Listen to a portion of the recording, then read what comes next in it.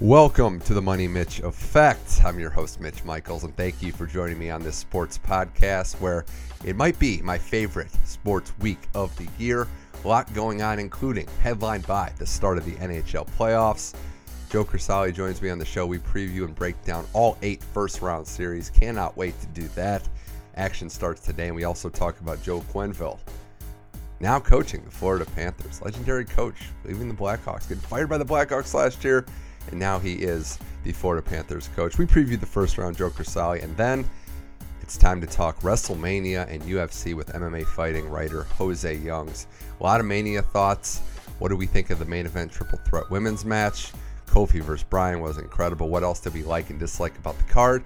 And we talk UFC 226, a middleweight title fight, and an interim lightweight title fight. Jose Youngs breaking all that down. Joe Crisali first, followed by Jose Youngs. It's the Money Mitch Effect, and it starts right now.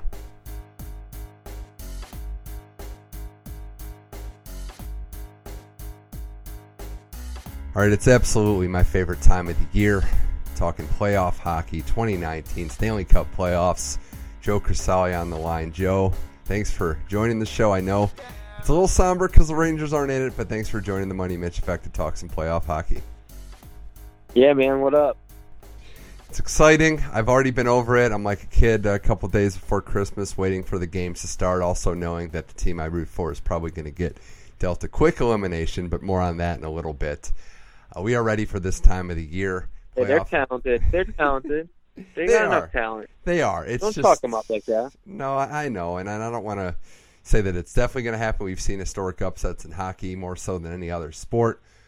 But it is Columbus versus Tampa Bay. That's the first series we're going to get to. But before that, Joe, it's a little coaching news today. There's about 7 or so vacancies officially, with the interim tag still on some teams, even some teams in the playoffs. But one vacancy that's already gone, the Florida Panthers have hired Joe Quenneville. He's the third winningest coach in hockey history, and he is now coaching the Panthers.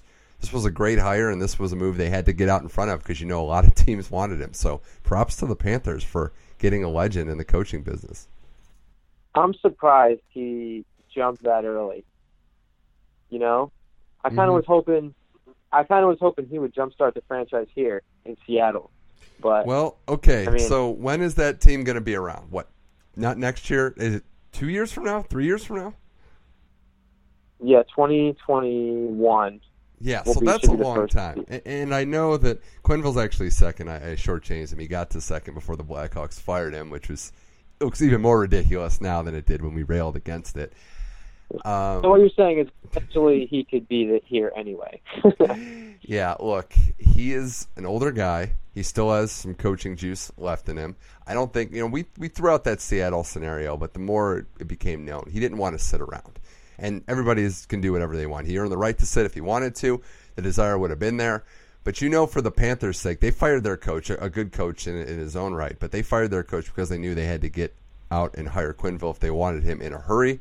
Other teams like the Kings, like the Sabres, just to name a few, who fired their coaches, were already in the mix for looking at a guy like Quenneville. So I think it was an interesting choice that he went to the Panthers, but this is a team that has some rosters, that has some good players on their roster that are banged up. And here's what I'm going to say right now. It hurts both of us, Joe, because I think Panarin's going to be a Panther next year. Wow, you think that happens? He loves Joe Quenneville. I was not ready for you to say that. He loves Joe Quenneville. Loves him. Let's just get about that right now. He said, I want to go to a big city hub, which I know they play in Sunrise, Florida, but it's pretty much Miami. And, yeah, I think that's where he's going to end up. I think that's more enticing than the Rangers, no offense, and what their rebuild looks like. Why would you say that? Why would it be more enticing? The Panthers were a team people thought could make the playoffs this year. In fact, we were wrong about the Sabres, dead wrong about them. But we thought the Panthers had a chance, and I do think that we got a few of them right, which we'll get to. But I do think that the Panthers are not that far away from the playoffs. You had a player like Panarin. Maybe, add a couple other players. I don't think they're far off from making a run. So the Quenneville factor, I think, is going to be enticing. And it is an educated guess on my part, but it's one of the ones that'll be in the mix. It's crazy that you said that because I could honestly see it happening too. And you're right, it does hurt both of us because we were talking about you trading me Panarin before he signs with us as a free agent. No, neither of us gets Panarin now it makes and it a little more players. interesting. Yeah, and it being in the same conference too also does not help. No, it doesn't. But I will enjoy Panarin while he's still a member of the Blue Jackets, which he is. That's the first series. So you're already throwing up. You're already throwing up your hands, already assuming that no one's coming back. They're not going to keep anybody. That they threw all their hands in the ring this deadline, and now they give it what they had. Now they got to beat a 6-2 team. Bob and Panarin, it was great to root for you. Duchesne, I think, will come back because I don't know what the market's going to be like for him, but I think he'll be back. That's just my honest. But would you get a Panarin Blue Jackets jersey when it's on clearance? I feel like that's a good keeper. Yeah, that's a super throwback right there. You wear that in like 10 years. You're like, yeah, remember that year Panarin? Yeah, we almost won a playoff series, but we didn't because we never did. That's the year we almost won a playoff series. So pathetic. And speaking of pathetic, the Blue Jackets get to the playoffs with all these additions, but they play the top-ranked team in the NHL, a team that tied the NHL record for most wins in a single season ever. The Tampa Bay Lightning, Joe, they won 62 games this year, which is stupid. Which is stupid on a lot of levels. We can go through all the stats. They're the best team in the league in virtually all of them. Kucherov set the record with 128 points for most points by a Russian in a season ever in the NHL. He's the MVP, nothing to really debate there. But Tampa Bay comes in with the best record, a President's Trophy. Though, if we're going to talk maybe some silver lining, there's only been, I think, 3 President's Trophy winners in the last 20 years to win the Stanley Cup. So it's not a lock. We both love Tampa. We both think they're great. Yep. They still have to earn it. Like, even with Columbus first round and who they have to go through, this will not be easy for anyone, including Tampa Bay. It's like everybody says, once you get to the playoffs, everything resets. It doesn't matter what was going on before that. I guess I don't necessarily believe in that for your sake for this upcoming game, but this upcoming series. Okay. But to have a guy on one hand, the Tampa Bay Lightning, they had 3 guys go over 90 points. Like you said, Kucherov had 128, which in the last couple of years in hockey, we haven't seen a lot of guys like rack up that many points. And then you're looking at a team like the Islanders, who their top point getter was 60. They didn't have a guy score 30 goals in there in the playoffs, which is insanity. Whereas the Lightning, the only thing that they're not first in, so they're first in goals scored, first in assists, first in shooting percentage, first in power play percentage, first in penalty kill. They're not first in penalty minutes. So that now not necessarily. Now I believe. That's not necessarily a bad thing. And then goals against, they're 7. But how could they? It's kind of like when you're playing Gretzky 99. You just pick Gretzky, and he's just overall 99, and that's it. No, it's Gretzky 3D hockey 94. Never mind. Yeah. No. Here's what I will say.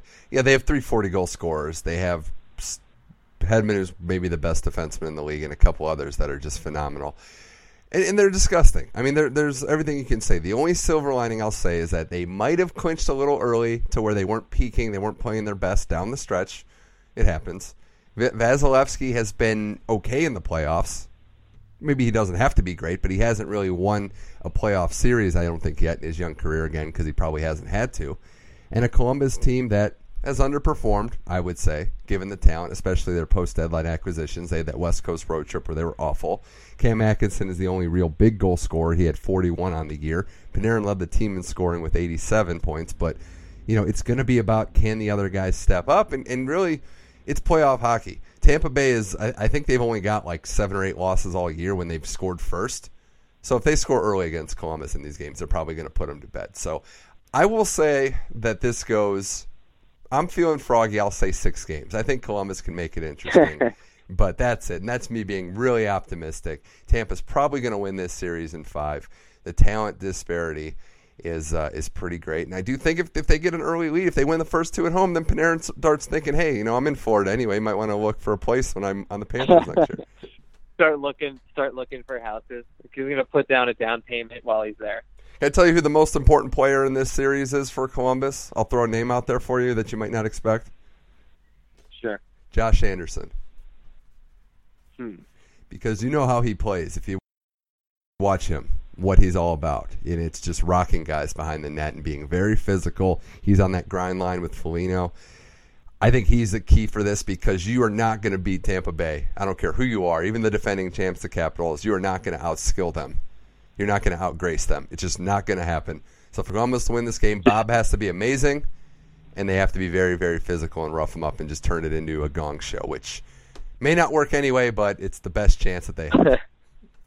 But they're big, too. So you got your one Josh Anderson with his 200 hits, 200 whatever hits he had, and you put him up against the big lineup of the Lightning. I don't know how that's going to go. If you can out-bully a team that can still bully you back.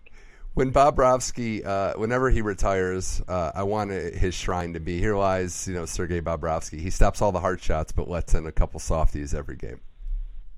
Because that's him. That's really him. If you watch him, you know what I'm talking about, where he makes these amazing saves and then lets in some really, really soft, real muffins. So, yeah, I think 6. I'll go 6. I think Columbus keeps it interesting, but Tampa might need to ease into the playoffs and might be overlooking Columbus a little bit, but they win this series. They did go 5 last year against the Devils. I think Columbus could push them to 6. I mean, I'm sticking with 5. Actually, I did one of those brackets today. I think I put 5. Yeah, Okay. so I'll stick with that. Okay. Well, let's talk about the next series in this division, which is, or that's actually the opposite division because Columbus went over there. We'll go with the next series in this division. That's Boston and Toronto. Last year, this was the best first-round series, and Joe, honestly, on the surface, you're hard-pressed to say that there'll be a better one than these two teams meeting again. This is why I'm not a fan of this playoff format, that, again, these two teams are meeting in the first round.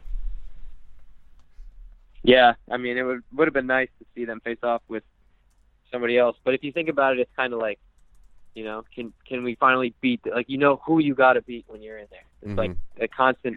It creates more of a rivalry, It does. In Boston, they're coming in hot. They had ended decently, and Toronto not so much. But I think that they at least think getting Tavares gives them that extra edge that they needed that they didn't have last time they faced off with the Bruins. But I don't know. I feel like Bruins are more well-rounded. They have the best top line, I think, in hockey. And Bergeron was a beast this year. So it's unbelievable how he keeps getting better, at his age and what he's been through physically to be this good.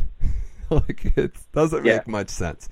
And Marchand going 100 points. There's only been a handful of Bruins ever to do that. I think, actually, I don't even know if another Bruin's done that. I don't know. I think it's been a while if it's happened. But Pastrnak, his contract, remember when there was the whole thing with his deal and what he was going to sign for, and they're like, oh, we got to give him for like $6 million. That contract looks amazing right now. Yeah. Smart. The only thing about Pastrnak that's funny is the year. I think it was it his? Which year did he come out and he was really good? His rookie year or his? I think his sophomore year. It was his first year. Well, it was his first year, his rookie year, and then I think last year he started off a little slow and then picked it up, and now he's back to being one of the premier players. Yeah. So when I had him his rookie year when he wasn't doing anything, and because I do in my fantasy hockey league, which I finished 3rd this year. Jesus. After 4 straight years of being in 2nd place, I'll take 3rd. Like, thank God, it's refreshing. I don't have to go into the championship game and lose 4 years for the 5th time in a row. So thank you. But I mean, well, what was I looking up here? But I also think that this is going to be a referendum on goaltending this series because we know Toronto's sick also with Matthews, and they added, Marner's back, and you have Morgan Riley on the blue line, who's already one of the best offensive defensemen. Tavares just casually comes to Toronto and puts up 88 points, 47 goals in his first year there. So Toronto is going to be able to score too.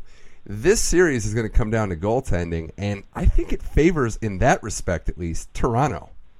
I trust Anderson a little more than I trust whatever Boston throws back. I know Rask has been winning games, but he isn't what he used to be. How do you see goaltending playing out in this one?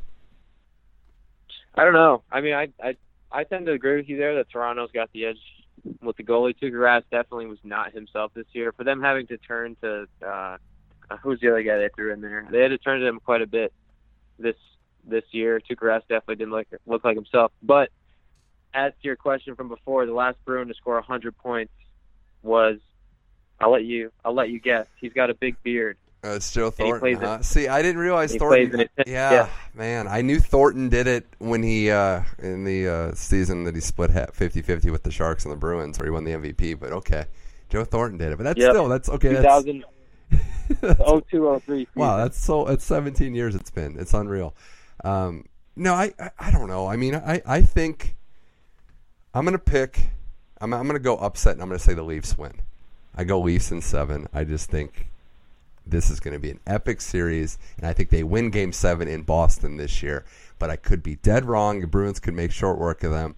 I think Babcock coming into this series, he's a very tactical coach. I think he makes adjustments, and I just like this is why you have a guy like Tavares, and you add him to the mix. They lost in 7 last year. Okay, here's John Tavares. Here's a more developed young team. I kind of like Toronto here in 7. You saying that Toronto is going to be able to beat the Bruins on the road in Game 7 is insanity. The Bruins were 29-9-3. I know. I know. At home. But they should have done it, what was it, 6 years ago? They should have done it, and they choked that away. This is becoming a great playoff rivalry. And by the way, the other goalie we couldn't think of was Halak. So just don't expect, if Rask has a bad game, he could be pulled for the playoffs. Yeah, you're right. You're right about the goalies. I'm not there. I think Boston, the Bruins, they just have more firepower and they're just better on D. So you can go Bruins in what, 7? Bruins in 7. Yeah, that is, you're right there. McAvoy and obviously Chara in that level, but they are deep on the blue line and they can all score. Torrey Krug especially. Yeah, I think this is going to be the best first-round series again. I think in terms of quality of game and going a full 7, I feel the most confident, I'll put it that way, that we're going to see a long series. If I had to bet on which series for sure would go 6 or 7, I'd take this one. Yeah, I agree with you there. All right, Money Mitch Effects NHL Stanley Cup preview of the playoffs 2019, Capitals and Hurricanes, Joe. Speaking of a series I don't expect to go long, and one that really irritates me because I would love for the Blue Jackets to be playing the Capitals. Capitals are so happy, I believe in my heart of hearts, that they're playing the Hurricanes. Defending champs, a lot of firepower. We were wondering if they were going to have a lull, if they were going to have that Stanley Cup hangover. They had an actual hangover, but the team actually played pretty well. I can't see it. It's great for the bunch of jerks, Carolina, for what they've done, growing the game in the most odd of ways in Raleigh, North Carolina. But if this goes past 5, I will be absolutely shocked. If this goes past 4, I will be absolutely devastated. We're going to sweep, I don't want to watch a minute of Hurricanes hockey. So this is the Whalers talk. This is you being a Connecticut native Whalers fan coming out, too. Yeah. Ever since they decided to wear... I had no beef with them before other than them leaving Hartford and taking away a team.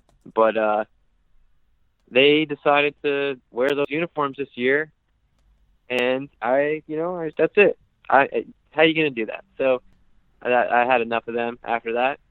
Definitely don't want to see them play or win or do anything. I will say, though, their social media is on point. The stuff that they do there is crazy.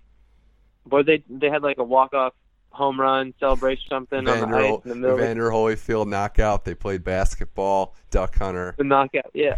They're just trying to make it more exciting. I get it, but hockey's exciting. We don't need your shenanigans. This isn't Cirque du Soleil, okay? And okay, Don. Especially Cherry not Jr. while you're wearing those. Yeah, especially not while you're wearing those uniforms. So as much as I don't like the Capitals, I hope they mop up the ice with them.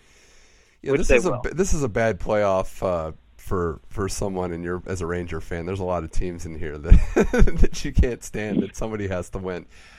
Here's what I'll say. Hey, Flyers are out of it. Yeah. Flyers are out of it. That's one win right there. Okay, and no Devils too. That's good. They have one 30-goal scorer. Sebastian Aho is the only player all year that scored 30 goals. He's only 21. He's a great player. Teravainen second in points, and then it's all the way down to Justin Williams third at 53 points. So they really don't score that much.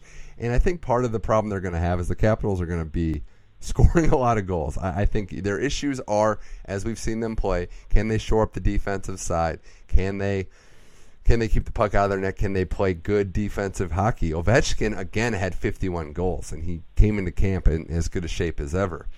I think the key to this series for the Capitals is going to be if their back end play is great, if their third and fourth line play as well or close to as well as they did in their playoff run. But I mean, there's not much more I'm going to say on this one. I would be shocked if Braden Holtby has a absolutely terrible series. The Capitals may lose, but I will say 5 because I don't like predicting sweeps. I'm going to say sweep. Super sweep. Okay. I'll even go to say they don't score a goal. Let's not be ridiculous now, because now we're just getting out of hand. And the West Eastern Conference Series is going to be Penguins Islanders. Well, another situation where I think you have an enviable team, a team that really likes their draw, and that, Joe, is unfortunately, or maybe fortunately for your case, because I don't know who you hate more, the Pittsburgh Penguins. I think they love this matchup. The Islanders are not an offensive team. You mentioned it, that they don't have a single 30-goal scorer. And it's the playoffs. It's Sidney Crosby. It's Evgeny Malkin. It's Phil Kessel. It's Jake Gensel now. I can't... Maybe 6, and I would just say because Long Island's going to be crazy, but I'm still leaning closer to 5 in this one. You don't want to see the Barry Trotz going up against his old team in the next round? And here's what that's I love the storyline play. Trotz knows how to coach against the Penguins. It's not always been successful, but he knows how to win some games and make the series long. But what are sports really about, Joe? It's about players. And the Islanders are a great story, and they started the season off on fire, and it was great and everything, and Barzal, and we know that the team is working hard and obviously playing unbelievably well. But they're not beating the Pittsburgh Penguins. Come on. Like, I would love to see them prove me wrong. I would love to see the Islanders sweep them out of the playoffs. But I'd also like to win the lottery. It's not going to happen. You don't think so? I'm going to pick them. You're picking the Islanders. Okay, Islanders, huh? Now, I know... I'm all about that storyline. So, how do you see this series going then? Because do you think that the Islanders are going to raise their offensive play, or do you think what's going to continue to happen is they're going to play defensively as good as they have? The only team to give up less than 200 goals all season. Do you think they just stifle the Penguins completely, or are they going to get some scoring that they maybe haven't from the rest of the year? I feel like it's going to be a four-fest where there's not much going on. Crosby can't score. Malkin can't score. How are the Islanders doing this? Like, what are they doing? But really, they're not doing anything. They're just playing whatever. And they're just going to play the way they've been playing all season and take down the Penguins. I don't think the Penguins are as good as they have been in previous years. I mean, I know you said they got Gensel in there too with Crosby and Malkin, but Letang hasn't been healthy all year, and he's still coming back after whatever. He only played like the last couple games, and then he got hurt again, and he didn't play until the last 2 games of the season. Where he scored. He scored, but so what? I'm just saying. Okay. He was on the mend for most of the year, and I mean, I don't know. I just don't see the Penguins putting it together.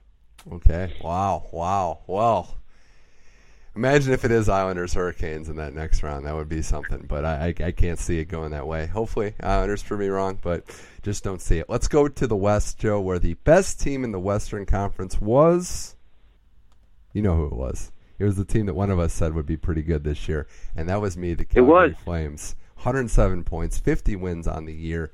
They draw the surprisingly good and entertaining Colorado Avalanche, and this might actually be my favorite first-round series because it's just going to be offense. Like, this will be the highest scoring series. Both of these teams are great offensively and do not defend.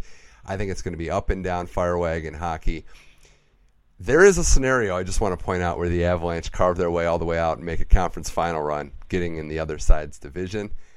But I do think the Flames win this series in 6 very entertaining games. I agree. I have Flames in 6. To your point, you picked them. You picked them earlier in the year or before the year started and said they're going to be great. And I didn't have them on my list, and I can get crap because I had the Kings on there, and they looked really good this year. So that was a bad one. That was we whiffed there. We can just get rid of that one and forget about it. You have 2 players in this series that have 99 points on the year, Nathan McKinnon and Johnny Gaudreau. My money, they should be the MVP finalists. I know Patrick Kane's up there as well, but next to Kucherov, these were just unbelievable hockey players. There's a lot to like about what the Avalanche did, especially down the stretch, Joe. But when I look at this series, I think they are going to have some major issues defending Calgary and what Calgary does offensively. I don't know that the Avalanche hold up. And I mean, Gaudreau, we mentioned him, but Monahan had a point a game as well, more so because he didn't play the full season. And Matthew Tkachuk had 77 points. You look at all the production they got, including Giordano on the back line. I see Calgary winning this one. I really do. No, I totally agree. Matthew Tkachuk, too. What a year he had. 2 straight years in the 40s. He almost touched 50 last year, and then he just comes out and just turns into one of the premier players, which I think really tipped the scales for them. And Monahan, he was this good last year too, but he stepped it up a little bit. And your boy Johnny G, like, they definitely count on him. But I really think the wild card for them was Giordano. No one says anything about Giordano. Every time I hear people talking about best D-man in the league, I hear Subban, I hear Shea Weber, I hear Carlson. But no one talks about Giordano. He is a vital part of this team, and I think he's the reason that they are where they are. I do wonder about the goalie situation, though, because you have Smith and Rittich in Calgary, and we don't really know who number one's going to be. Is it going to be Grubauer for Colorado, or are they going with the other guy? That's the other thing. I think it'll be Grubauer. Yeah, both these teams have goalie like platoons or issues. I know. That goaltending is the one thing, but all these teams. The West is fun because I don't think there's a premier team like Tampa Bay in the East, obviously. So I think you could have a Cinderella, an underdog team, a wild card team, even make a deep run. But they both just rotate their goalies. So, but that, I mean, is that necessarily a bad thing? If you think about it from, I guess, I don't know, running back standpoint, in the NFL, you get 2 running backs and then they preserve better over time. But right. Or one gets a hot, or you just stick with the hot hand. I mean, it does kind of make it a little bit more confusing. Yeah, you know? Well, we know Grubauer is playing because he's been on fire. I think 7-0-2 in his last 9. And I did see an article that said Smith and Rittich. It sounds like a law firm name, not goaltending tandem. So that's pretty funny. Yeah. But this could be an upset. We're on upset alert, but we like the Flames. All right, the other series in this division, the Pacific Division 2-3 matchup, is Sharks and Vegas Golden Knights, the defending Western Conference champs, taking on a San Jose team that we were both pretty high on for obvious star-driven reasons. But a lot of people thought they underperformed. 101 points, but they didn't win the division. They had some lulls down the stretch. They finished the season 3-6-1. They play a Vegas team that also struggled down the stretch, but started to round into form a little bit near the trade deadline, adding Max Pacioretty and some other players there. This one is giving me the hardest dilemma. Like, I'm going to say 7 games before I reveal who I picked, Joe, but of all the first round series, this one gave me the most pause because it's a tougher matchup for San Jose than I would like if I was a Sharks fan, and you just don't know what you're going to get between the pipes with Jones. That's the one thing there. I think Fleury's more consistent than him. San Jose has a skill advantage, but how do you see this one shaking out? I'm with you on 7 games, but I, too, had a hard time picking this series because part of me is like, you said San Jose had a bad season. It kind of sucks when you have 101 points and it's still viewed as a bad season. But like you said, they didn't perform the way we thought they were going to perform. Carlson was hurt towards the end of the season again. I mean, not again, but you know what I mean, talking about guys getting hurt. But we would have liked to see a little bit more out of them, especially heading into the playoffs.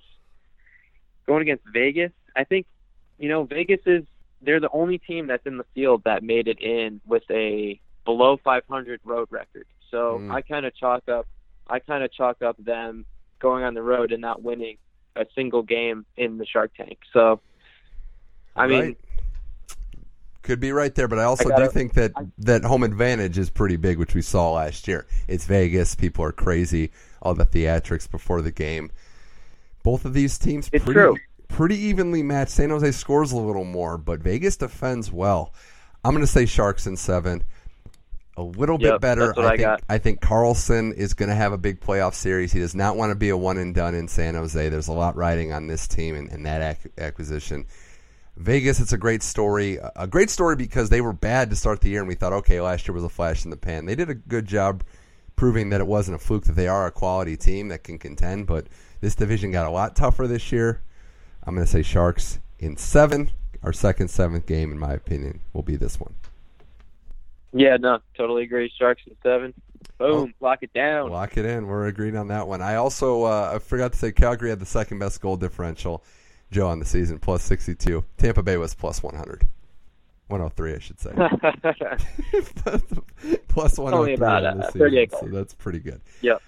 The Western Division champs, the tightest race by far all season was Nashville, Winnipeg, and St. Louis. St. Louis coming on hard late, but Nashville wins the division, and they get the Dallas Stars, your Dallas Stars, your best prediction all season. I like this matchup, dude. I like it. I like this matchup for the Stars. This could be a fun one. Could be a great matchup. The Predators, Joe, after the All-Star break, took a kind of a nosedive. We didn't really know what was going on. They were struggling. But the last 10 games, 7-2-1, 3-game winning streak. They needed every single one of those points to win the division. And they play a Dallas Stars team that is way more defensive than we're used to. Only scored 210 goals this year, gave up 202. Not what we were expecting from them. They played very well at home. This is a very high-powered offense that didn't fully perform, but is playing a lot better defense. Are you willing, Joe, to ride with the Stars in the upset, or do you think Nashville just has a little too much? I'm willing to ride.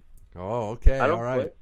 I don't quit. I told you they were winning the cup this year. So every time we go through this bracket and they're still in it, I'm picking them. So get used to it. But I respect it. Like you said, they didn't score at a high clip this year, but they have the players to do it. So, and going up against a team like the Predators, who also don't score at a high clip, I think, like you said, the Stars were more better defensively than we thought they were going to be this season. And Ben Bishop, the last 2 months of the season, he's been amazing. He was incredible. He had 3 straight games with a shutout. He posted a shutout in the last game of the season. And when they throw Cadeau in there, he does the same kind of deal. So I think the Stars tip the scales when it comes to goaltending and D, and I think they have just enough more offensive firepower than the Predators will have in this series. Granted, I'm not discounting how good Nashville has been all year, and that they have Pekka Rinne over there, who matches up very well with Bishop. But I just think I want to give Bishop the upper hand. Okay, well, and you did that in as good of a non-biased way as you could. I'll give you credit for that. I think that the goalie issue you brought up is the key for Nashville, because they should win this series. They're a better overall team. They have better depth. They can kind of match star power with what Dallas has, but if Bishop plays out of his mind, and if Pekka Rinne, who's been a Hall of Fame goaltender his whole career, but the last couple of years has struggled. We talked about how awful he was in Game 7 when he got pulled last year in the game at home against the Jets. That's the one area where I could see that tilting the scale, as often is the case in playoffs. I'm going to go Preds in 7. I like this to go a full 7 games, but I like Nashville to win this series. I think when you look at it... All right, here's what I'll ask you. And I know Radulov's been amazing, and I know Seguin and Ben, we know. You're just picking chalk right now. Am I picking chalk? I think I'm picking chalk. Yeah, you're picking chalk. I haven't picked the big upset yet. I haven't picked the upset yet. That's true. I'm picking chalk. I don't want to. I don't want to go against the Preds. Left. So you're picking St. Louis in the next one? Is that what's happening, or are you just chalking this baby up? I'm going to pick what I intended to pick, all right? Just get off my back for a second. I should have just picked Columbus. Yeah, I should have just picked Columbus. But, no, I'm going to go Nashville in 7. This is a good matchup for the Stars. You're right, but I just don't know where the scoring is going to come from. I really don't. I mean, you think if he has a historic run, then yeah. But, who is it? Old Jason? Is Jason Spezza going to be the third best forward for the Stars? He very well might be. He could be. Jamie Benn didn't show up this year. He could pop a couple off. He could. All right, last series, you mentioned it, Blues and Jets, and I am picking the Blues to win this series. There's my there you go. I'm picking the Blues, Joe. I do have one lower-seeded team winning. I'm picking the Blues to beat the Jets. Last year, I had Winnipeg going and winning the Stanley Cup, and Vegas screwed me. You're mad at them. This is not. No, I'm so mad at them. This is not the same Jets team. Not the same Jets team for a lot of reasons. I think their chemistry is a little off. They finished the season terribly, 4-5-1 when they needed a couple key wins to really clinch that division, and they couldn't get it.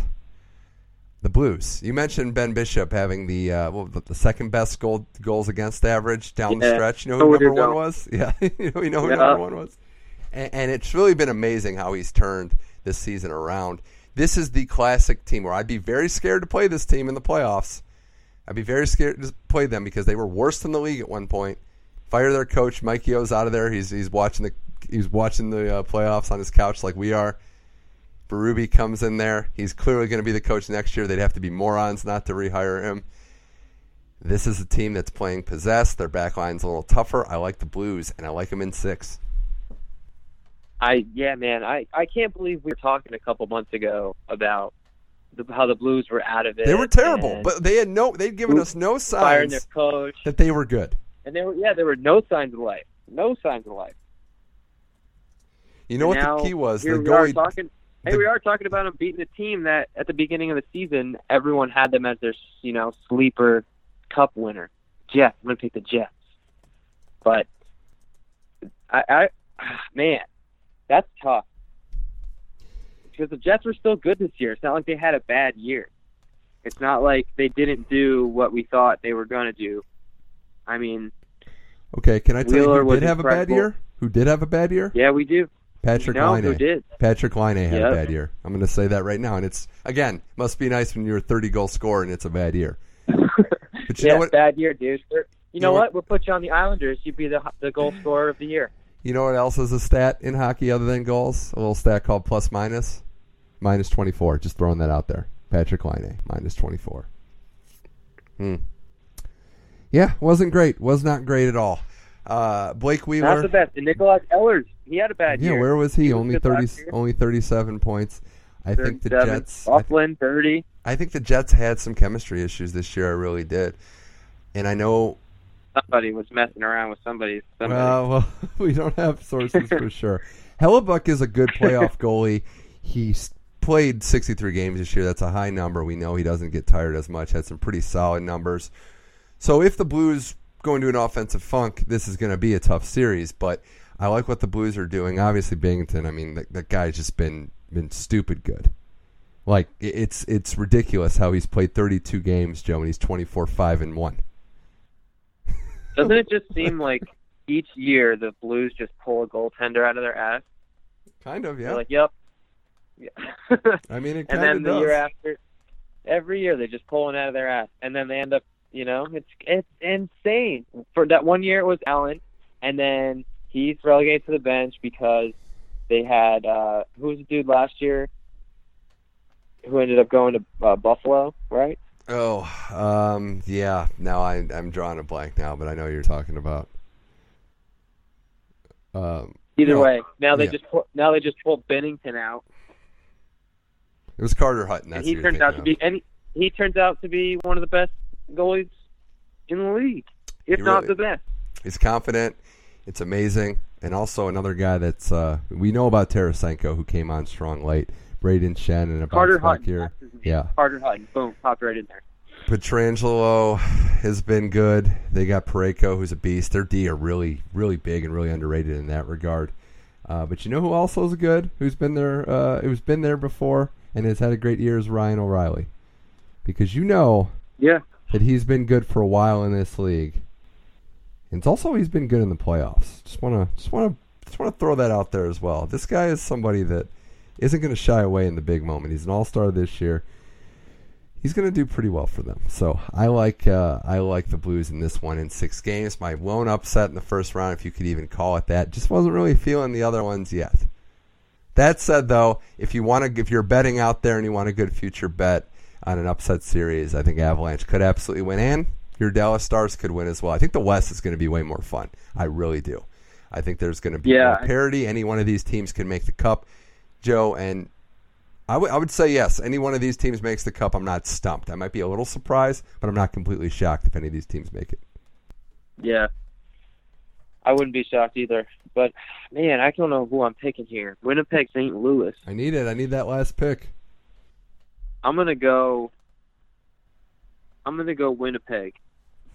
Okay. I'm gonna go Winnipeg in 7. Go Rocket. St. Louis is just not feeling it. If it goes 7, I'm gonna feel very bad about my Blues pick. I think they have to wrap it up in 6. You ever get that sense where that team that they just got to finish it at home in 6? That's what I'm thinking. They don't want to go back to Canada. I'm just looking at this series. Oh man, I'm gonna flip. You're going Blues. All right, we're back. Flipping. We're back. I'm flipping. Stars, Blues. I want to see green versus blue. We've seen that before. People's favorite colors growing up. Green and blue. Yeah, I think that's a colorblind. I think that's a tough one for people that have vision. I want them to. I want the colorblind people to have a hard time watching this game. It's gonna be tough for them. But all right, lastly, before we go, this was fun talking Stanley Cup playoffs on the Money Mitch Effect with Joe Crisali. Joe, who's your cup pick? Your way too early cup pick that we can change, obviously, especially when they get knocked out. But how do you see it going right now, going into the playoffs? I told you I'm not backing out. Stars. Dallas over Tampa in the final? Dallas over Boston. Whoa, okay. Boston beats Right. Tampa. Boston beats Tampa. We were on Tampa at the beginning of the year.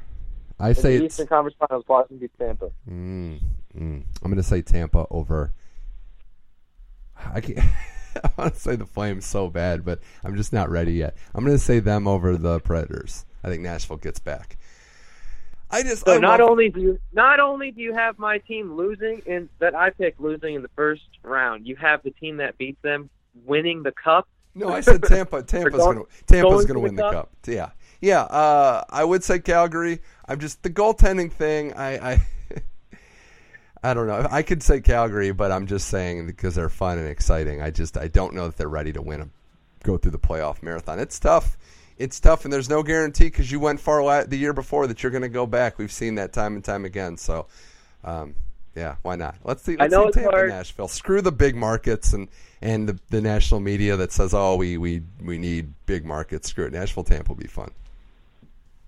I know it's hard to not pick Tampa. I know. They won 62 games, 128 points.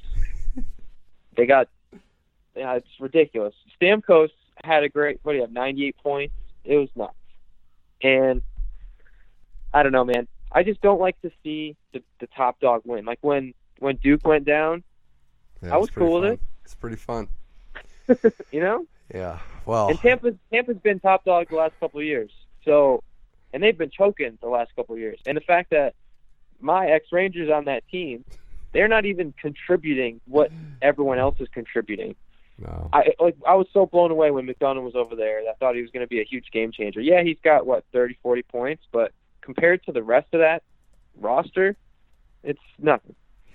Well, they were touted. Everyone was like, "Oh, McDonough's great. Oh, Callahan's great." Callahan had 17 points this year. Give me a break. I would brace myself for a lot more ex-Rangers holding the cup. That's all I'm gonna say. I'm just saying. It might not be It might not be a good cup parade for you. So no, I don't. Yeah. So let's hope that changes. Is that you locking that in? I'm locking it in right now. Lightning Predators right now, but I'll probably change it when we see what happens after the first round if those teams get knocked out. Come on, Blue Jackets, prove me wrong. I really want the Blue Jackets to prove me wrong and make me eat my words. This is fun. This is exciting. Joe, thanks for coming on. I'll give you a quick minute right now to talk about your New York Yankees and why they're are they back to form? Why Clint Frazier's their best player, and if you can at least take comfort in the fact that the Red Sox aren't doing so bad. Yeah, I knew you were bringing this up because we were talking about Clint Frazier earlier and how great it was that your Cleveland Indians decided to trade him to us for. All right, I'm immediately regretting this decision. No, but Clint's been awesome. Like we talked about too. Last year, he wasn't putting it together mostly because he had the concussion, he was hurt, and this year, I think he's the fire they need. Literally, the fire they need. Red-headed fire. Yeah, he's got that extra pizzazz. I was telling you, he loves style. He's got a ton of shoes, and he's got 2 pairs of each, and he sent out a pair to be turned into cleats. So when you're watching Clint Frazier up at bat, you look at those cleats; they're pretty fresh. Also, it's really great to watch him just rope line drives all over the field. The dude is a monster, and him coming up and hitting those 2 homers in those 3 games. What do you have? 3 homers in 2 games. Mm-hmm. Like, I mean, granted, it was against the Orioles, but it was great. And yes, watching the Red Sox sucking is incredible, but it's never going to stop. The crap talking is never going to stop because right now they're currently champions. So yeah. Can't really say anything to that 10 games in. So unless they're not in the playoffs, I can't really love it as much. All I know is Frazier would be the Indians' best hitter right now. And Indians have the best rotation in the AL and the worst lineup maybe. So exciting times in Cleveland for sure. I told you, bro. I told you this. We're gonna win the division. I don't want to hear it. They're gonna win the division. I never said they were gonna win the World Series or even win a playoff series. But you having anybody else win the AL is just so blatantly disrespectful to Cleffinger, Kluber, and the sociopath known as Trevor Bauer. Bauer outage. I'm telling you, something's happening this year, and I think the Twins are going to take that division from you. First time in a while, I know. First time. I know. All right. Joe Crisali, fun chatting with you. We'll revisit some hockey and baseball at a later date, but good chatting hockey, and we'll be keeping in touch. But thanks for joining the Money Mitch Effect. Yeah, man. Always a good time.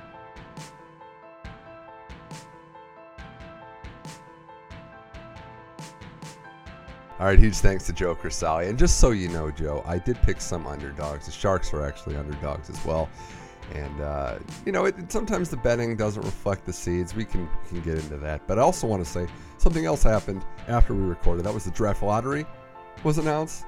So that would have brightened Joe's day a little bit as the Rangers got number 2, the Devils get number 1, and Chicago 3. We had 2 teams outside the top 3 crash the party. But in terms of the top 2 talent, the Devils look like they're going to get Jack Hughes. He is a sensational American kid from Orlando. And Capo Caco time. Yep, that is his real name, folks. He's a Finnish kid. He's going to go to the Rangers most likely. They're really going to love to have him. But thanks again to Joe Crisali for joining the Money Mitch Effect to talk hockey. Now it's time to switch gears, talk a little WrestleMania, some UFC. We talk about that with MMA Fighting's Jose Youngs. He's got a lot of Mania takes, some wrestling takes as well. And we talk about UFC 236 headline by Adesanya Gastelum and Poirier Holloway round 2 7 years later. It's Jose Youngs to preview all that. Break that down now on the Money Mitch Effect.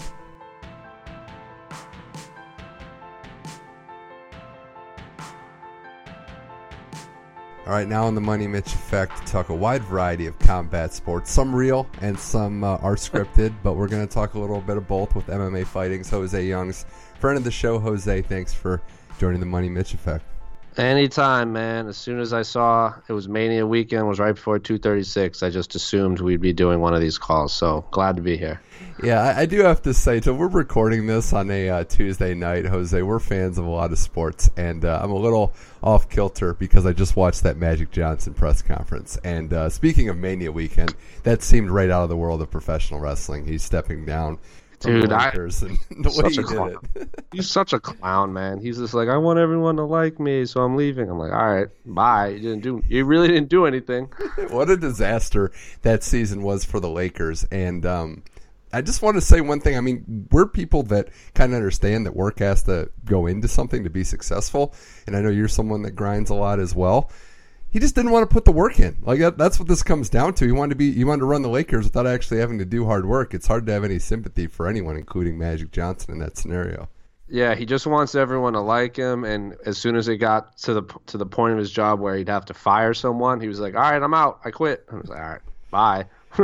Jeez, man, that is just. I don't know that I'll ever feel sorry for the Lakers, but it's embarrassing. I'll put it that way. So that was that's the basketball news for today. It's just not the season that the Lakers had in mind. But switching topics, Jose, it is Mania weekend. There was a lot going on, and WrestleMania itself was in the books at MetLife Stadium. Another good turnout, another lengthy show, but.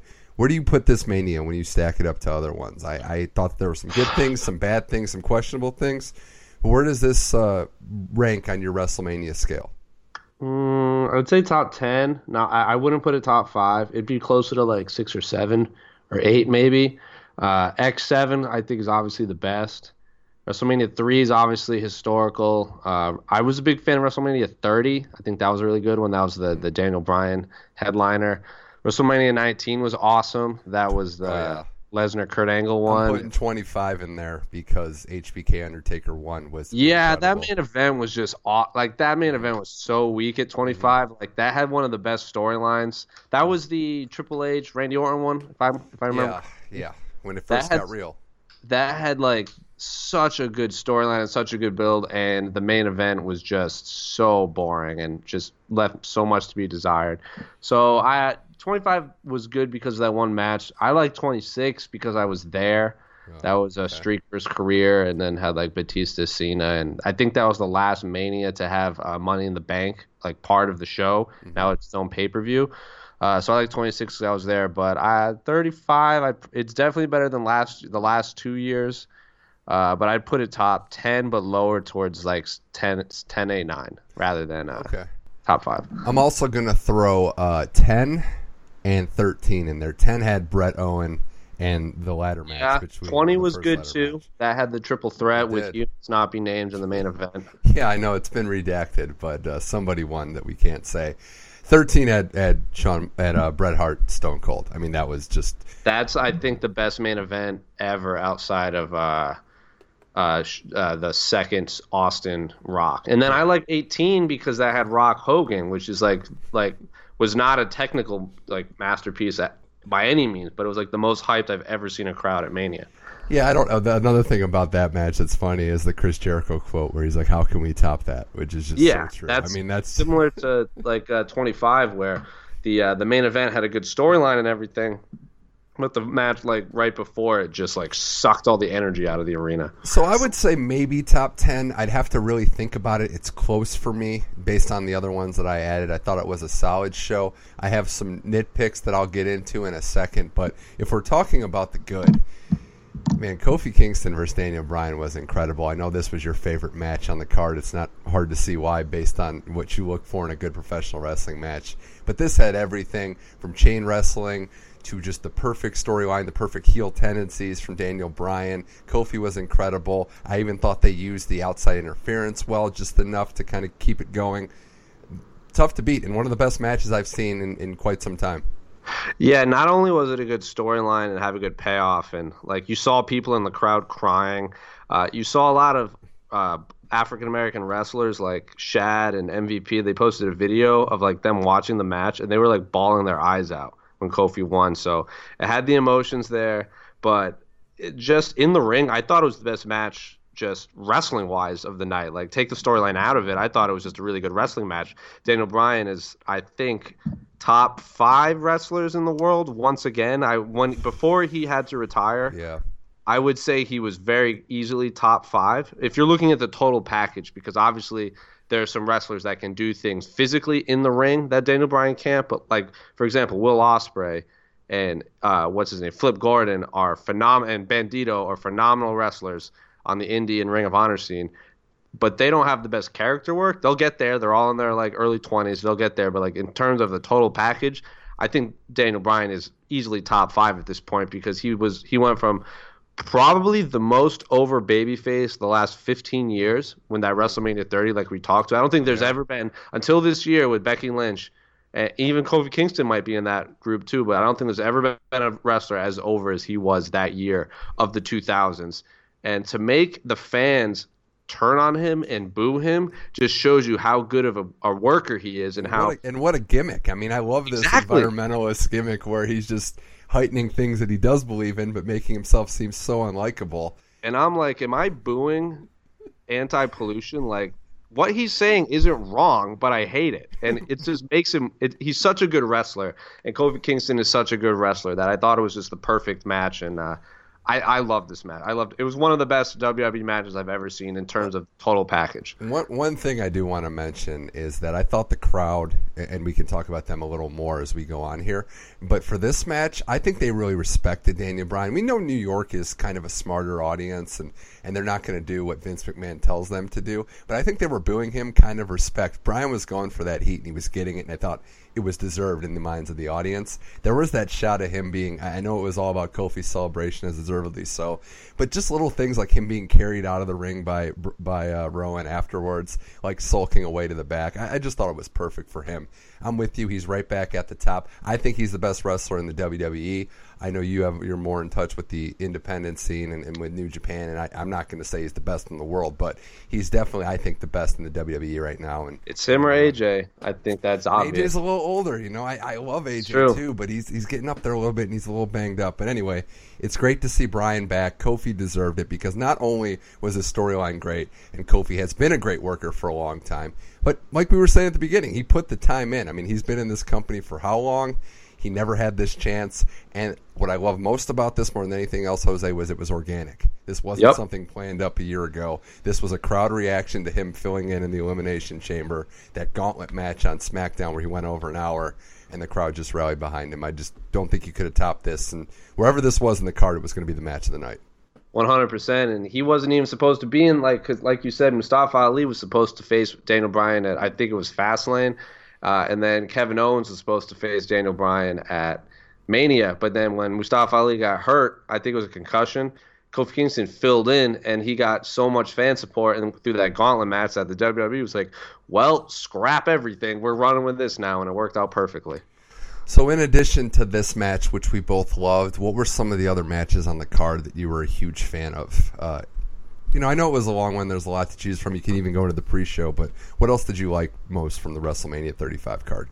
I was a big fan of the I think it was the Fatal 4-Way tag match. Yeah, a lot of good spots. I'm a really big fan of the Usos. I think everyone keeps talking about the Revival and the Young Bucks and Bandito and Dragon Lee and all these the Lucha Bros are all these awesome tag teams, and the Hardys who came back obviously, but I think the Usos are easily top 5, if not top 3 tag teams on planet Earth. They've gone through the best character development, the transition in characters I've seen in the WWE in years, where they basically were just Roman Reigns' cousins who did the haka and dressed Samoan and these bright colors, to being Wale's best friends. And they're so good at it. They're phenomenal in the ring. They're great on the mic. They have the look. They've been in the WWE forever. I think they're easily top 3, if not right there at number 2, right behind the Young Bucks for best tag team in the world.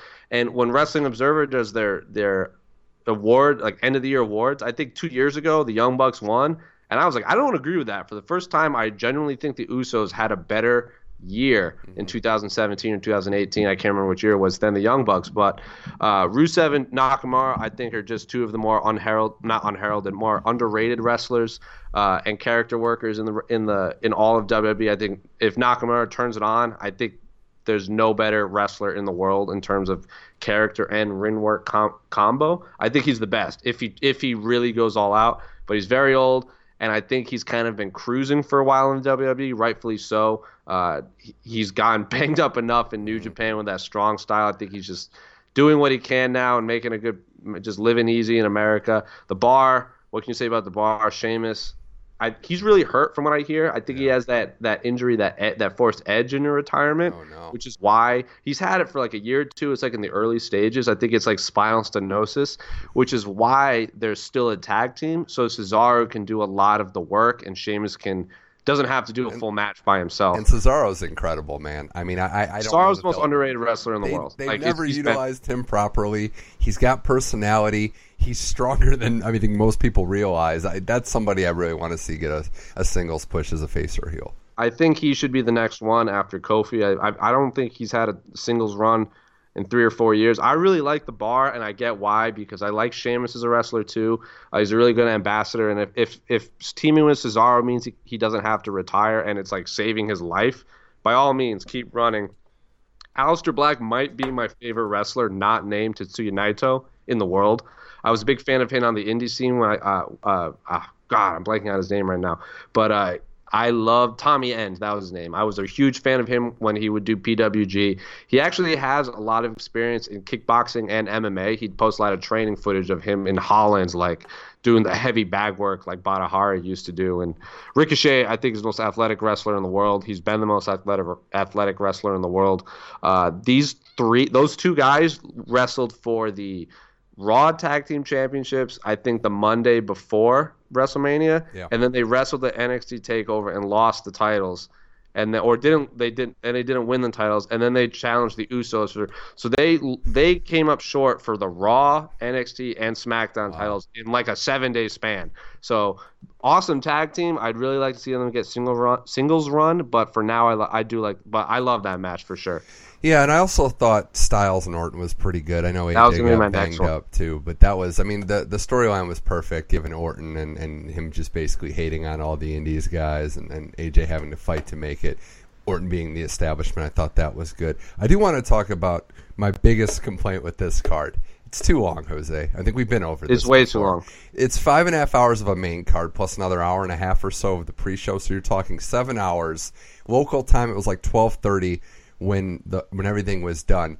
But I don't care what level of the triple threat main event is or whatever the main event would be. You know, the crowd's not going to be into it. They're not going to be. No. Everyone gets tired. People naturally get fatigued. So that could have been the greatest match in the history of wrestling. And you're still going to have a crowd that's kind of a little dead, and justifiably so. So I think they either have to severely shorten this card or do it over 2 nights, because it's grown to that point where I think you could do it, a 2-night WrestleMania show. But I can't see it going 5.5. Yeah, and 7 I don't know which card. I was looking at the card, and I don't know which match I would want to cut. It's hard. I think you just have to shorten the matches. I don't. There's no reason Triple H and Batista has to go 25 minutes. Too long. And the entrances. We know Triple H is going to have a long entrance. Even Batista getting a long entrance. It almost felt like they made Joe Mysterio a squash match because they were. Too far. Mysterio, I think, hurt his ankle that week before, and he had got cleared like the day of Mania. So they basically just wanted make Samoa Joe look like powerful, and Mysterio wasn't 100%. So that makes a little more sense. Balor being a demon, obviously he's going to squash Bobby Lashley. But yeah, there's no reason Triple H and Batista should go that long. It was entertaining, but yeah, just too long. And I do think it was funny. Do you think that Brock just wanted to get out of there when he knew he was losing? Like, all right, I'm leaving. Well, I do think Brock is for sure going to fight Daniel. I think maybe August or end of July. He'll probably do the next Saudi Arabia show for WWE. So he'll be able to pass the drug test. Like, I'm not fishing here, but I'm just, if he's going to fight in July, you think we're going to be good and not have any hiccups? He has to. I mean, if he fails, he can't fight, especially in Las Vegas. Or wherever they stick this. But I know Seth got really hurt. I think in January he broke his back or something like that. It was a pretty gruesome injury, which is why if you watch a lot of the lead up to this Lesnar, he's not doing a lot of wrestling on Raw between the Rumble and Mania. He's doing a lot of talking and doing a lot of spots, but not doing matches on Raw because they want him to be as healthy as possible, which is why this match was so quick. And I actually really liked how that match turned out, where Seth just it didn't make Brock look weak. It just looked like he got caught off guard, and Seth slayed the beast. So I actually really like how that match came out. Yeah, I thought that was entertaining as well. But we do have to talk about the main event here on the Money Mitch Effect. Jose Youngs, I'm going to ask you about that triple threat match, which I'm on record as saying I understand and respect what Charlotte Flair has done. Maybe the greatest women's wrestler ever. I thought the storyline was more dictated towards a Rousey-Becky Lynch feud. We got a triple threat match. It was entertaining. Talked about the crowd support not really being there because it was the longest show ever. But then there was the finish, and that's what I'm going to remember. Unfortunately or not, that's just how I'm going to remember this match, as a finish that, by all accounts, was how it was supposed to go down, which makes me even think it might be a little worse in my mind. But what did you think about the finish where Becky wins with an unsuspecting pinfall on Rousey? I think the ending was obviously botched. I think Becky was going to win no matter what. I just think the ending was a little flubbed. It was very flat. I think there was still a lot more build they could have done. When in a wrestling match, obviously you have the peak and then you come down for the finish. I think they were still rising. They hadn't reached the peak of emotion yet. Weird finish at the time I saw it. And I was like, well, that was super boring and flat. But then when it was botched, I've heard two stories, like it wasn't botched and it was botched. It doesn't really matter to me. I both people that have told me both sides, I respect both of their opinions, and they're both usually right. So I have no idea. But Becky won. It's all happy. Ronda was hurt, so she's going to take her time off anyway. I just wish there wasn't as much controversy. I feel like the controversy is kind of overshadowing the history that was made, and that's my biggest. That's the biggest bummer to me. Not that the ending was flubbed. Right. When you're going to have a face go over like this, the good guy win, the good girl win in this case, the man, Becky Lynch, it should be her moment, right? And we both agree she should have submitted either Charlotte or Rousey. Clean submission. She should have submitted Charlotte. Yeah. Well, if she would have submitted Rousey, I mean, I know we're suspending belief, but we're kind of, as wrestling fans, used to that. But it just didn't make her look as strong as possible. I think that's where I come off as saying this is her moment. She's going to be on top of the world. Would have had it make her look a little stronger. I do think, everyone knew Ronda was going to be leaving for like a while. I don't think she's definitely not done for good. She just wants to take time off with her family. She has a pretty severely injured hand. I think it was like pretty badly broken going into Mania. With Charlotte sticking around, I think if Becky had won, it would have like kind of protected Ronda's mystique and continued that storyline with Charlotte, where she lost the title. But Money in the Bank is the next pay-per-view. Usually we have to wait till the summer for that. It's going to be really interesting now that she's a champ, whether if someone on SmackDown cashes in, they would only win the SmackDown title. So obviously I think that's how they're going to separate the titles eventually, because they need 2 women's championships. They can't have just one floating around. So I think Money in the Bank is how they're going to do it. And I'd just like to see Asuka get another run because she's underutilized. And it's 100%. But 100%. No, it was a good show. Did like WrestleMania. I know. And the other thing I was going to ask you is, do you think Dean Ambrose isn't going to AEW? I think he's gonna bounce around for a while. I don't think he's gonna go like right away. He might have a 90-day no compete clause. I don't honestly know, but if he does, I know they signed. I can't remember his name. I'm gonna remember it later on. Oh my God, it's gonna drive me insane. He's an English wrestler, and he's basically the Dean Ambrose of like the Europe scene. Okay. And then there's Pentagon, who is basically the Mexican Dean Ambrose, where they're just so Jimmy Havoc, that's his name. Okay. It's like Jimmy Havoc, Dean Ambrose, or John Moxley, as he was known on the independent scenes, and Pentagon are the 3 best hardcore wrestlers in the world. And Jimmy Havoc and Pentagon are in AEW, right? They're already signed on. If John Moxley signs with AEW and they do like a triple threat hardcore match, that's going to be the most violent match you've ever seen. So, like, selfishly, I want him to go to AEW just to like do that. But I bet he bounces around for a little bit, kind of builds up a name, and then surprises people at AEW. Yeah, crazy that he was an established guy on the Indies as John Moxley, so he could just come right back to that gimmick and already have the following there. Well, that's going to do it for the wrestling side of it, although I do know that WrestleMania might not have been your most happy moment as a wrestling fan, right? It was seeing Okada at the G1. Oh, yeah, 100%. I already knew the answer to that, but to see him in America just had to make you smile. All right, Jose, we'll go to MMA now, and we kind of were talking about a little bit with a lot of competitive fighters or former competitive fighters in WrestleMania, but before we get to UFC 236, that news that came out today as we're recording this, TJ Dillashaw got 2 years for EPO. Now that's, I believe, the maximum from USADA that they would give. They went back and said they tested other samples that didn't come through with EPO on it, and they found it on there while doing more rigorous testing. That's a big deal. This is a guy that, now it was a fight that he lost, but already we're going to have to call into question a lot of his other big wins if he was cheating. But this is a huge deal for the sport and obviously for the legacy of TJ Dillashaw. It's terrible, man. I mean, TJ Dillashaw, there was a legitimate argument that he was the greatest bantamweight of all time. Basically ended Cody Garbrandt's title hopes, knocked him out twice in violent fashion in the second and then the first round. So Cody Garbrandt lost back-to-back fights against someone who, for all we know, is on EPO. Cody Garbrandt had been saying he was on EPO, and basically saying on Twitter, he's like, I told you. Mm-hmm. Dominic Cruz now, I think, jumps right back to the top of the greatest 135ers in the world, and it's just such a bummer that this happened. I mean, we were talking TJ versus DJ was going to be like a legitimate super fight for arguably the best fighter in the world, maybe ever. It is just such a bummer for the legacy of one of the greatest fighters, greatest strategists I've ever seen, too, inside the octagon. Yeah, it definitely doesn't do any favors for the sport, but when you start talking about the individual fighter, TJ Dillashaw's entire legacy comes into question because that's what happens when you get popped cheating, whether it was an honest mistake or more likely something serious. But, yeah, the bantamweight picture is definitely messy right now. Not a good couple of months for him, to say the least. All right, Jose, this UFC 236 card. I'm pretty geeked up for it. And I know all these fight cards, especially pay-per-views, have good fights top to bottom, but this is pretty top-heavy.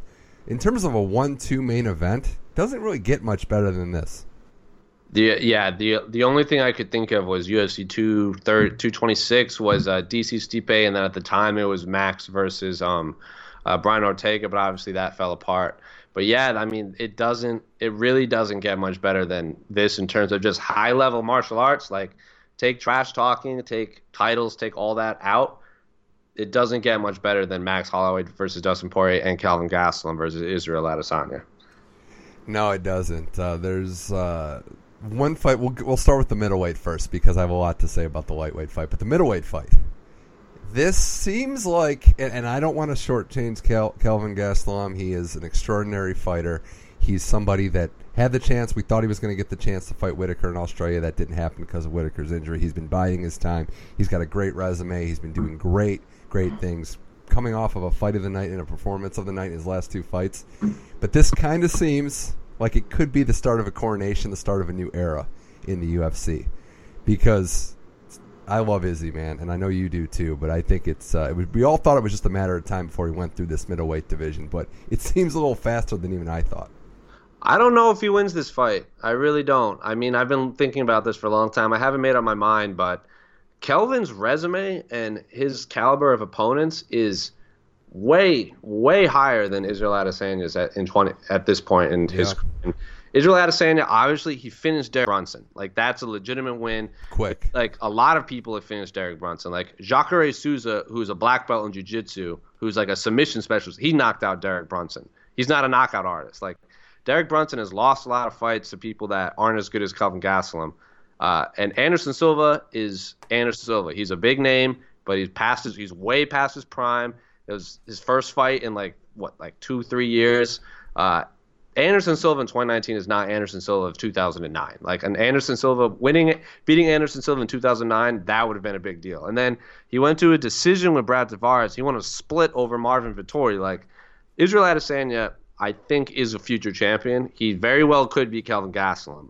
He kind of has that mystique of when Conor was coming up, where he was fighting these guys, and we kept saying, like, oh, wait till he faces a real fighter. Wait till he faces a real fighter. Like, yeah, he beat Dustin Poirier, but Dustin Poirier was cutting way too much weight for featherweight. Like, he was a natural lightweight that was going down to featherweight. Like, he was saying that forever, and then he fought Conor, and then when he lost, he's like, I can't do featherweight anymore. I spend too much time worrying about the weight cut and not worrying about training camp.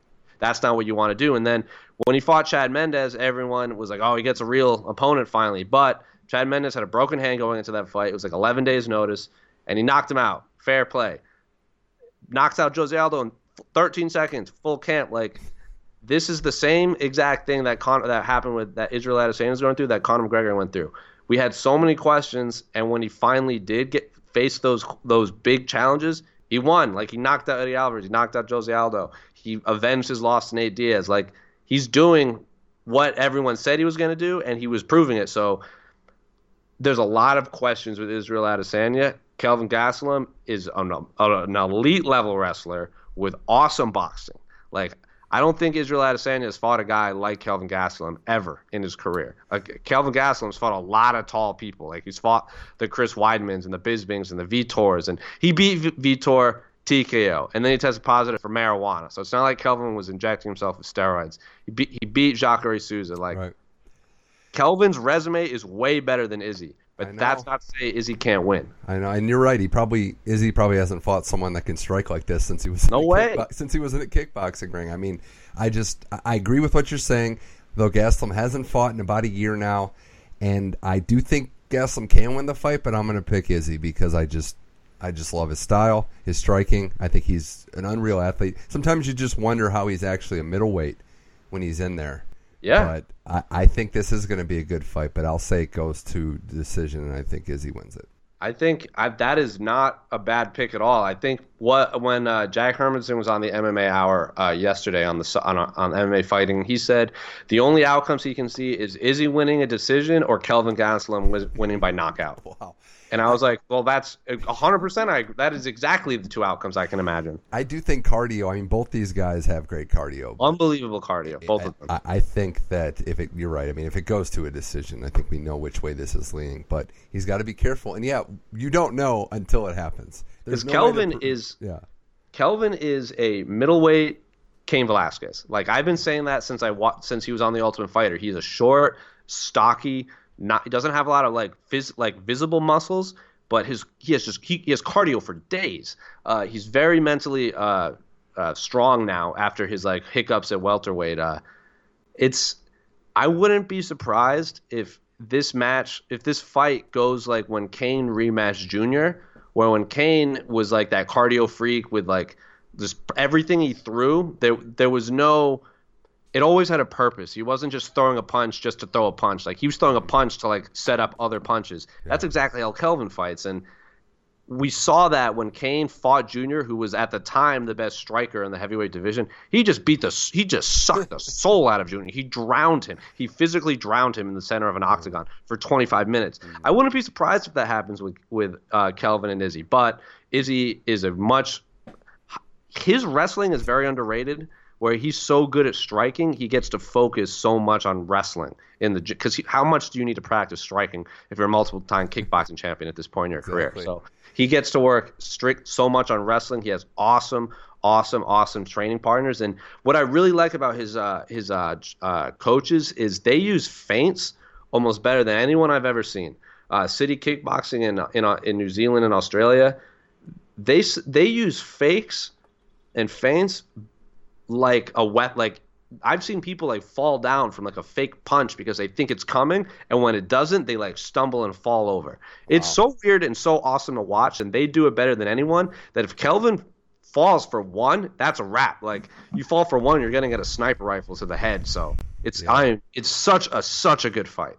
Well, I can't wait for that one either. But like we said, you don't know. You can't predict what will happen in the big moments. Yeah, this is a much tougher caliber of fighter, a tougher test, but he's beaten them all so far. So, only one way to find out, as they say. So I can't wait for this fight. But all right, the lightweight fight, the rematch. 6 years in the making?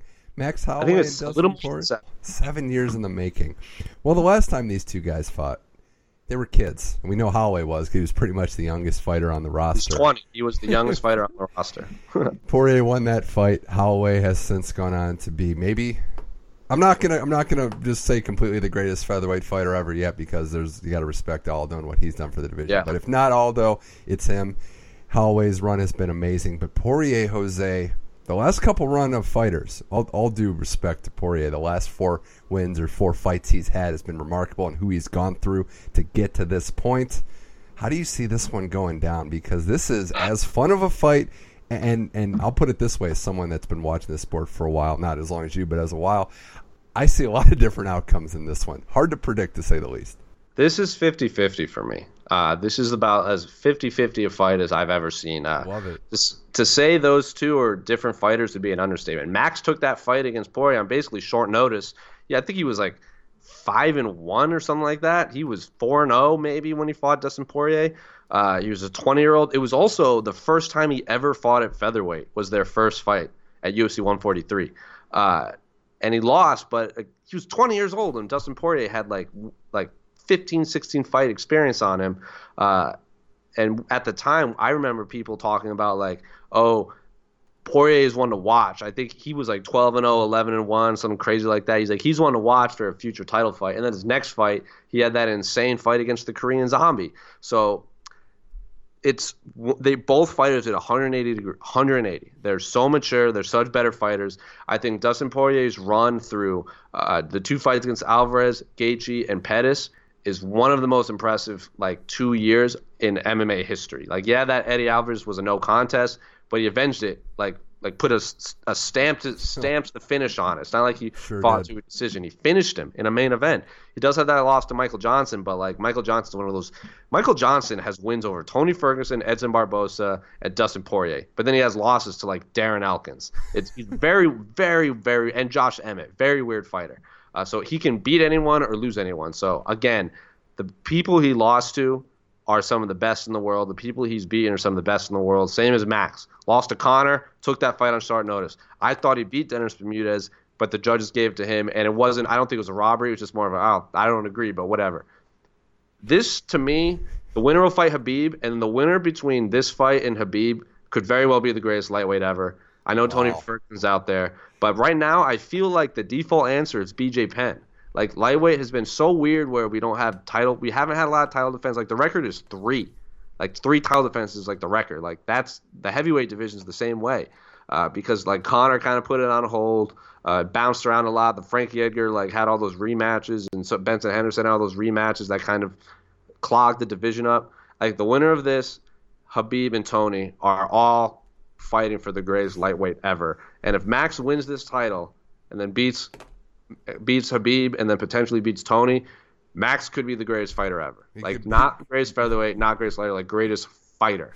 And that's how epic this fight is. He'd have a claim in 2 divisions, so that's pretty good. Yeah. I mean, right now I put him right a notch below Aldo, and I've talked to Max, and he puts himself below Aldo. Okay. Like, he has a little more. That's good.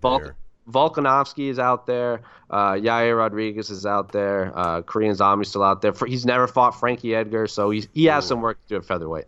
Well, I get criticized a lot on this show for going with favorites too much. I kind of like Poirier in this one.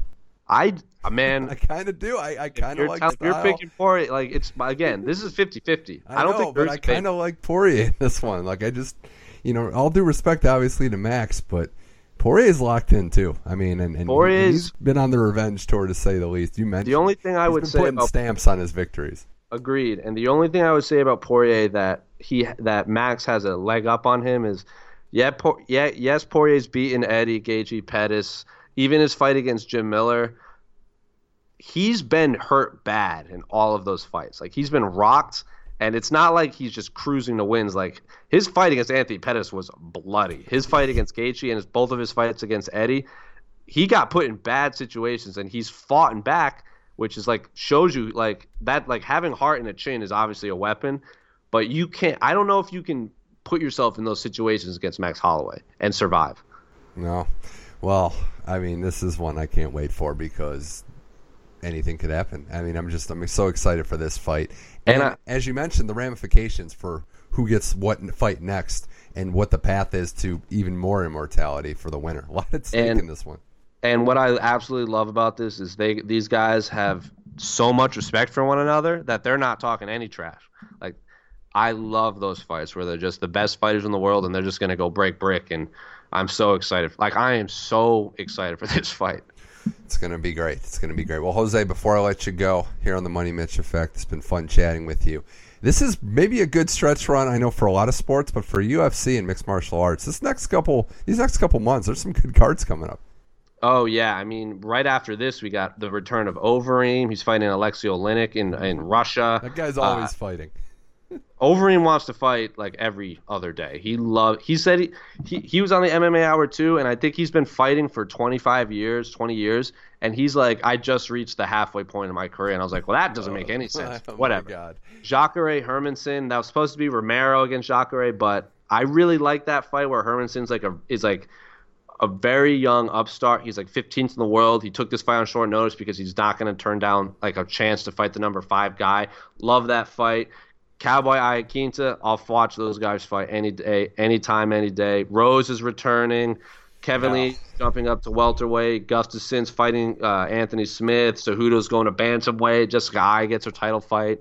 And then International Fight Week might be the greatest card in UFC history with Jones, Santos, Nunes, Holm, Askren, Masvidal, Diego Sanchez, Chiesa, like that. Luke Rockhold, Blachowicz is on that card. Like, from now until probably August is going to be bananas for MMA fans. Can't wait. And you mentioned one fight in particular. I'm really pulling for Thug Rose in her next fight. want to see her back. It's on top. It's going to be tough, though. It's going to be tough, but I'm not. I made this comparison a while ago. I think you'll appreciate it. But when the boxing heavyweights were at their prime, you had that triangle between George, Ali, and Frazier.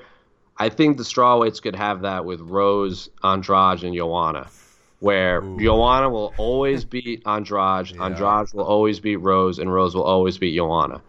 And then you have this boogie woman named Tatiana Suarez, who I think beats all of them. That's also fighting in June. So strawweight is so fun. It's very fun. It's very fun. Well, Jose, last thing before I let you go, it's a professional courtesy. I will give you a couple minutes, a minute or so to vent on the Red Sox. If you the Red Sox are terrible. If you want to, it's 3-9. Yeah, they got you at a loss for words. The defending champs have you at a loss for words. All right, so they lost a few games, and I was like, you know what? The Mariners are really good. Like, they're the best team in baseball theoretically. They're the hottest team. Then they go to Oakland. I was like, Oakland is like low key. They always beat the Red Sox. Like they beat them a lot last year. They made the Oakland is like low key good too. And then we come to Arizona, and I'm excited because the Diamondbacks are in that rebuilding phase. And they lose badly twice, and then the only game they do win is 1-0. I was like, wow, it's a West Coast road series. Like, we got this. And then Chris Sale goes like 4 or 5 innings, and the day they get their rings gets pulled. His fastball tops out at like 90 after his huge contract. It was like, and it's after today, I can officially say I'm worried. But until today, I was giving them the benefit of the doubt, but now I'm worried. It's stressing me out. Yeah, I mean it is a 162 game season, but 3-9 off the gate, not really any sign for optimism yet. Still a lot of time, especially in the AL East. No, I know, and unfortunately for you, it looks like that other team kind of figured some stuff out as well. So I don't know. I mean, I think it is early. We're all dealing with stuff as baseball fans, but you're not going to get a lot of sympathy out there for winning as much as you guys have done for the last time. No, and take comfort in that.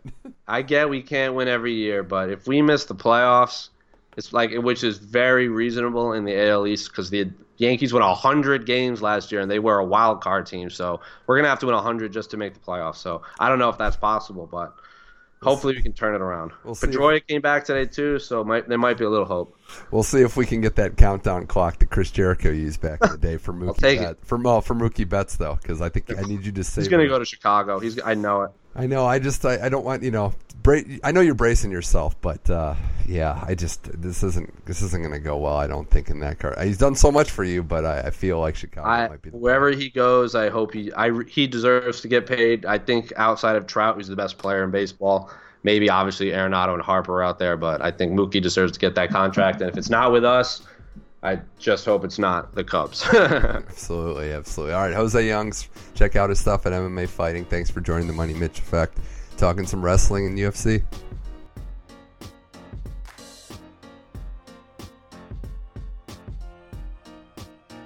All right, huge thanks to both guests, Joe Crisali and Jose Youngs, for joining the Money Mitch Effect. Thanks to everybody out there for listening. And a reminder that you can find every episode of the Money Mitch Effect on SoundCloud, iTunes, and Google Play. And check us out at the Money Mitch Effect Facebook page. A lot of content there as well. I'm on Twitter, MoneyMitchM21. I hope everybody out there enjoys the sports week. Again, the playoffs of hockey start today. I can't wait. Basketball playoffs will start this weekend. We did pay tribute a little bit to Magic Johnson, a little sarcastic tribute. It's crazy what's going on with the Lakers, but there is playoff basketball coming up as well. Baseball season starting. Indians doing a little better despite some injuries, major injuries now. Clevenger out for 2 months. And the Masters this weekend. I don't want to forget that. It's a great time. The greatest golf tournament in the world is this weekend. Will Tiger win another one? Rory McIlroy is the favorite, or will some long shots like a Tommy Fleetwood, will they make their run? Dustin Johnson, will he get his first? Will Ricky Fowler get his first major? Tons of storylines in the golf world. Sit back on the couch, watch some hockey playoffs and some Masters this weekend. This was the Money Mitch Effect. I'm Mitch Michaels. Thank you for listening, and until next time, keep enjoying sports and sit back and enjoy the NHL playoffs.